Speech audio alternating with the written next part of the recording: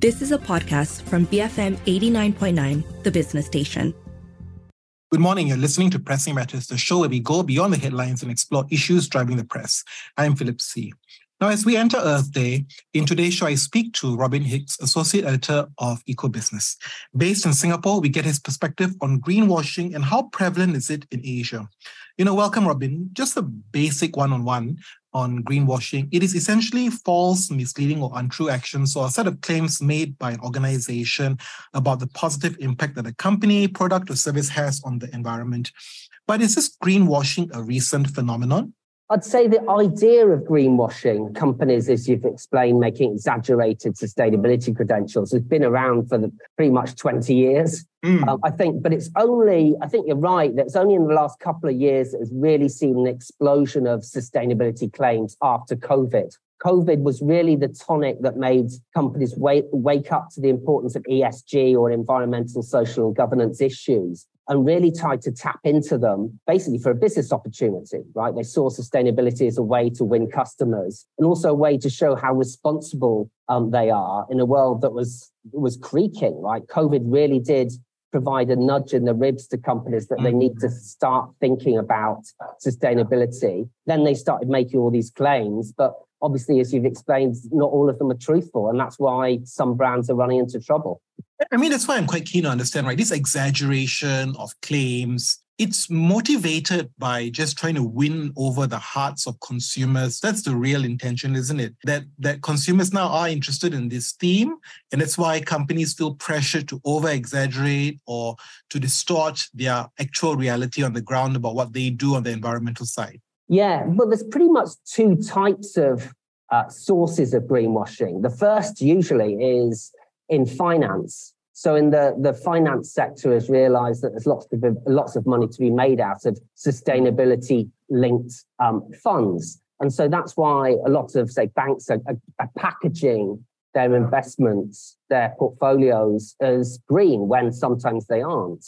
And so that's the first bit. The second bit is the rest of us, consumers, the consumer sphere who are exposed to companies increasingly trying to sell themselves as green. I guess that's the way it then becomes very interesting, right? Like for you, having had so much experience observing this, right? When you see an advert, when you see a press release, can you sense and get a sense whether someone is greenwashing or not? Are you able to smell a rat when someone, is trying to over-exaggerate or overexpose themselves? Sometimes it's really tricky, but there's a checklist of things to watch for to call it out. My favorite one is to look at the company structure of the company that is making a sustainability claim. Look at how they're structured. If the sustainability team is part in the same team as communications or marketing, that's usually a bit of a red flag to tell whether what a company is saying is genuine or not. But there are other ways as well. Is the data credible? Pretty good ways to test if the data is reliable or seems a bit iffy. Look at the data. Also, if a claim that a company is making is way outside of their field of expertise, say, I don't know, PepsiCo started talking about human rights or something that isn't a routinely or regularly scrutinized part of their value chain, that's another way of looking at it. Yeah, another way is we've got Earth Day coming up. If you see a flurry of brands just suddenly start talking about sustainability for one day a year on Earth Day, that's another massive red flag, right? Because that obviously smacks of tokenism. Yeah, that's a very interesting point, and I wonder out loud, that's why, right? It's also how you say the things, right? Because I hear so many things about, I'm the greenest this in my industry, I'm the greenest that. Those self-proclamations also do indicate a bit of exaggeration here of greenwashing when people talk more about the being rather than the doing. Yeah, no, absolutely. So if there's a disparity between the amount that a company talks about sustainability versus the amount they're actually doing about it, that's greenwash. There was a study a few months ago, actually, that compared everything that the big five oil majors say about sustainability. So how many times they're talking about being green versus how much they're actually investing in renewable energy. So pivoting away from fossil fuels. And it showed a massive disparity between what they're saying and what they're actually doing, which again is pretty much classic greenwash. I mean, when you give these examples, it feels very distant from Asia. Everything here seems to be what the Western multinationals are doing, and not much is happening in this part of the region, Asia Pacific, in terms of exposing, unearthing, or challenging, these claims in Asia. Is that fair that, it's very much Western-centric in this exposure? Yeah, I think that is fair. There's less calling out of brands in Asia than is in the West, or that may change. But I think, it's like hesitate when I say this, but I think that could be a slight cultural element to it. There was a chap that I interviewed recently called Kim Schumacher, who's a professor of communications and ESG and an expert in greenwashing. He said that there's less of a tendency in some Asian cultures to want to call out greenwash because of that, I guess, conflict avoidant sensibility that certainly isn't that way in the West. You go to cultures like Australia, people love being more aggressive at calling out corporations. Yeah. And certainly we've seen that play out also in how policymakers, legislators in the West versus Asia are tackling greenwash. So there's plenty of examples of lawmakers going after brands in the West. There's likes of Shell, the Dutch airline KLM, HSBC, the fast fashion brand H&M. They've been sued in parts of Europe and also the US for making bogus or exaggerated sustainability claims, right? Even in Germany, we've even seen the offices of Deutsche Bank raided by police over greenwashing allegations to do with their investments, right? We haven't seen any of that in Asia yet, although the toughest country to take action on greenwashing at the moment is South Korea. They recently announced they would fine companies for greenwashing, although the fine is pretty tiny. It's like $2,300, which is like a night out in Seoul, isn't it? It's a good night out in Seoul for those bigwigs that work at the fossil fuels companies in Korea. So yeah, it is interesting, the disparity between action on greenwashing in the West versus Asia, for sure. So I have to say I don't disagree with you about how perhaps in this part of the world, culture is not confrontational, that we don't, explicitly say it. But I wonder if we silently protest through the wallet, whether when you see this brand being tarnished, globally, the audience here who's beginning to be global in nature also has this veneer and then slowly edges away from this brand through not buying the products and services pattern changes. Yeah, you could well be right, voting with your wallet, if you like, and boycotting brands because they've greenwashed. I think that consumers do respond quite strongly to greenwashing, right? I mean, because greenwashing, what is it basically? It's hypocrisy, right? It's a brand saying one thing and doing the next. And I think consumers will take offense to that. But whether or not at the checkout aisle they'll avoid a brand because it's been found out to be greenwashing, I'm not quite sure. One interesting thing about sustainability is that a lot of people will, if you ask them a question, say in a survey, will you spend more on a product that is green or a service that is green? People always say yes. But when it comes to paying for it, to paying a little bit more, there's usually that disparity and actually they won't. So I think the jury's out, right? We'll see if brands that are caught greenwashing, there have been a few examples in Asia, will it in any way affect them materially? Will it affect their business? Could it affect their share price if they're called out for it? I'm not convinced that it will yet, but perhaps in a year or two, we'll see. And perhaps it's because it resonates with a different generation and the generation hasn't got that spending power. So much differentiation and distinction between millennials and Gen Zs, right? Perhaps millennials don't think too much about it, but one can assume or search perhaps that Gen Zs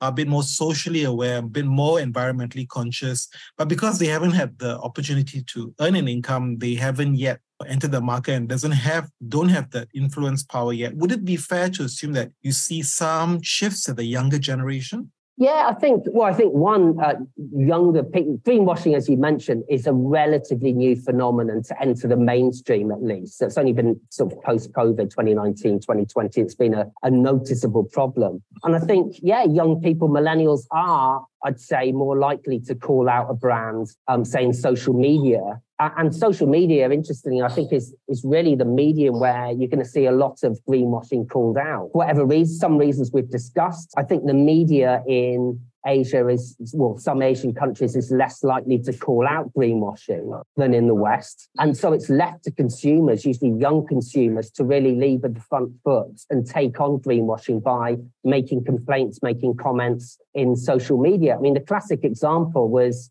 2021, where the Korean brand Innisfree, which makes sort of cosmetics and this face serum. So a consumer, you may remember it, cut open a bottle of Innisfree face serum, which, by the way, on the side of this bottle, it said, "Hello, I'm a paper bottle." And the consumer cut it open and revealed that there was a plastic lining inside this paper bottle. So it's classic greenwash. And it was a beautifully encapsulated problem and showed what consumers, young consumers, can do in social media to expose companies for greenwash. Now we're heading into some messages, and when we come back, we continue our discussion with Robin from Eco Business. Stay tuned, BFM 89.9. Thanks for staying tuned to Pressing Matters on the Morning Run. Today on the show, we speak to Robin Hicks, Associate Editor of Eco Business, on greenwashing in Asia. So Robin, earlier in the segment, I sensed the frustration, right, that greenwashing really isn't a priority. And perhaps the reality is that because we just have other bigger fish to fry, like corruption, social issues, labor rights, pollution in the rivers, right? Yeah, the interesting point. Now, I push back a little bit, though, on that idea that greenwashing or environmental issues aren't as important as social issues or governance issues like corruption. If Asia's biggest companies, the huge family-owned businesses that dominate the business scene in much of the region, if these companies do not transition to clean energy, if they don't clean up their act, and they don't genuinely do what they say they're going to do, which is this around greenwashing, the whole world will suffer, right? Because, literally Asia is where more than half of the emissions are coming from, climate wrecking, carbon emissions. So yeah, without genuine climate action in this region, forget about the polar ice cap. And so, yeah, I mean, the most dangerous type of greenwashing that we've seen is, I think, around net zero targets. So companies claiming that by 2050, they're going to cut emissions in line with the Paris Agreement on climate change. I do think these targets need to be scrutinized a lot more than they are in this part of the world. So it's really important that these companies called out, that are held to account, that are put in line for what they're telling us. For whatever reason, they haven't been called out in this part of the world as much. Also, pushing back on your point a little bit that corruption or social issues take precedent over greenwashing. I think they are linked. The idea of ESG, as I mentioned, environmental, social, and governance issues. The G in ESG is about governance, and so that's linked very much to corruption and the way that companies are run. And the S is about social issues, and social environmental issues are very much linked. So I think, it's calling out greenwash and holding companies accountable for what they're telling us is at least equally important as calling out corruption or social issues. I think I get your point about, companies making net zero commitments. So how does that work? Because there are countries all around the world that also have made net zero commitments, but they even haven't articulated their pathway. But at the same breath, we want people to make that commitment, even though they may not have clarity over the plans, or maybe the plans they have to get there are not fully in place or the technology is not there. But don't you think you need to make these kind of commitments to perhaps drive some interest to get something going, right? Sometimes you have to get the end state goals for people to be committed and interested to move towards that way, right? I agree. Yeah, very much. I mean, net zero targets, it's still a target. It's still something that a pledge that a company is making. And especially if you're a big business, sort of a business sector leading company, that you pull other companies along with you and help push the market towards decarbonisation and making the right choices. But the issue is target is not credible. Like, as you said, that with a net zero target by 2050, you need to have interim targets. You need to have steps along the way that show that you are making the right choices and trying to clean up your supply chain. If not, it's just a very thin target that doesn't mean much. So it's great that lots of companies are making more commitments, but these commitments do have to they have to be based on data. You have to set, for example, a baseline to know where your starting point is. And you have to be transparent about it. I think you have to communicate if you're not doing well, if your emissions have actually gone up rather than down. And I think with greenwashing, the problem comes is when you don't communicate that, or you go dark for whatever reason and you stop communicating, and then you lose that transparency piece. Because with sustainability, accountability and transparency are really the starting point. And without those, you do walk the tightrope of greenwashing. I think it's very interesting, right? So are you saying it's okay to say, okay, I want to get to net zero by 2050, but where I'm at is actually in a very difficult place. I'm not in a good place. I'm trying to do some stuff. I'm not sure whether I'll get there, but I want to get there by 2050. Is that okay as a communication? Because, if someone's saying, I want to get there, I think that because it's a 25-year journey, that new technologies will come through. And, over time, I will change my plans per se, but I know where I am now isn't in a great state or not in a great place. And I'm going to make baby steps. And I'm quite clear that trajectory isn't going to get me there. But over time, I will repivot and all that. Is that an okay message then? Yeah, it's a difficult one. I don't know. I'm not a PR practitioner. I'm a journalist, right? So I'm not quite sure on the messaging. But there is a new term that I've heard used quite a bit actually by PR professionals, known as corporate vulnerability. It sounds sort of a bit of a cheesy term, but it's about basically firms being more honest in the context of sustainability. Yeah. To be honest, I think you could solve an awful lot of problems if you were more honest about the challenge that you face. And certainly consumers or even investors would probably be more forgiving of you if you were more honest. But I haven't seen any companies, not even in the West, be that honest. Not many brands be really brave and say, this target we've made it's not realistic. We're not going to get there. We're having real problems. One example that I have seen is a big multinational be slightly honest is Unilever, where if you look on their website, it says their scope 3 emissions, which is the emissions often way out of their control and their supply chain.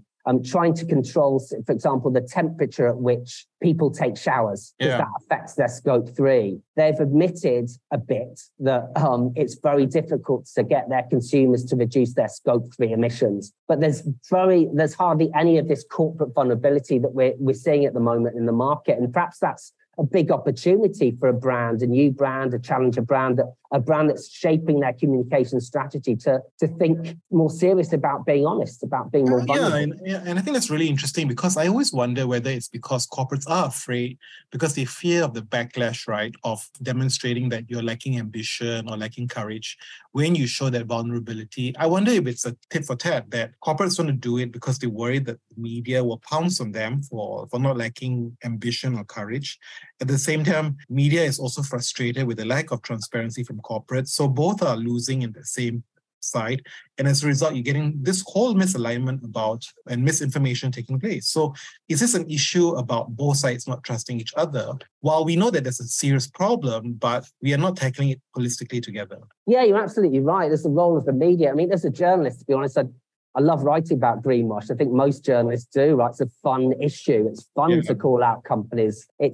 As far as the issue goes, which at its heart, I mentioned, is hypocrisy. It's fun to report on that. But then you do get the phenomenon of companies retreating into their shells. They're like, right, I'm not going to talk about sustainability anymore, if that's the sort of response I get from the media or the public. And that's because there's so much risk in saying things like this, right? That you will have a risk of being attacked. So better not say anything at all. Yeah. And that's a very real phenomenon that's just emerged last year called Greenhush. So I guess the opposite, Greenhushing, where companies stop communicating their sustainability performance and progress because of the fear that they'll get called out for greenwashing. Now, that can have serious consequences, right? Some companies would say, right, forget that. We're going to just disband our sustainability programs altogether because it's not worth our while. So yeah, I do think you're right. It is a trust issue, that corporates don't trust the likely response they'll get from the media or consumers to their sustainability messaging. And so they go quiet, which is, an absolute, a genuine issue. And that's where it becomes very interesting, right? If corporates, Greenhushing, all of them collectively do it, then it's contingent on government then to take action, isn't it? And I guess then do media then apply the same level of scrutiny that they do with corporates, with governments, right? About government's commitments then, the reality checks that governments do or don't do, right? Many commit to net zero, but they don't face the same level of scrutiny that corporates do. Is that fair or not? I'm not sure, though, actually. I think, just thinking about Singapore, where I'm based, which isn't a country famous for its press freedom, let's be honest. I think some of the media, to be honest, I think quite proud. My colleague Liang Lei is reporting on net zero. It's been pretty critical of the Singapore government and its net zero targets and its sustainability progress. And I think, to be honest, to a certain extent, the government, even in countries like Singapore, where it hasn't got great press freedom, they do welcome criticism as long as it's constructive, right? I wouldn't say that corporations have had a tougher ride than governments necessarily. But that freedom to criticize sustainability commitments in the media in Southeast Asia, I'd say, is an issue. My publication, The Eco Business, so we ran a training session for journalists who are covering sustainability, who are new to sustainability. Now, we had this segment on greenwashing, right? We did this segment, and then the feedback that we got afterwards from journalists who were, I won't mention the names of their mastheads, but they worked in mainstream media. They said, this session isn't relevant to us because there's no way that we could even dream of calling out greenwashing of big companies, especially if they're government linked. So, it's a genuine issue of the media feeling or self-censoring and hamstringing themselves to call out greenwashing. Going back to the potential cultural issue of how to deal with greenwashing in the media. That was Robin Hicks from Eco Business. This has been Pressing Matters on the Morning Run. Coming up next is the 10 a.m. News Bulletin, followed by Enterprise, BFM 89.9. You have been listening to a podcast from BFM 89.9, the business station. For more stories of the same kind, download the BFM app.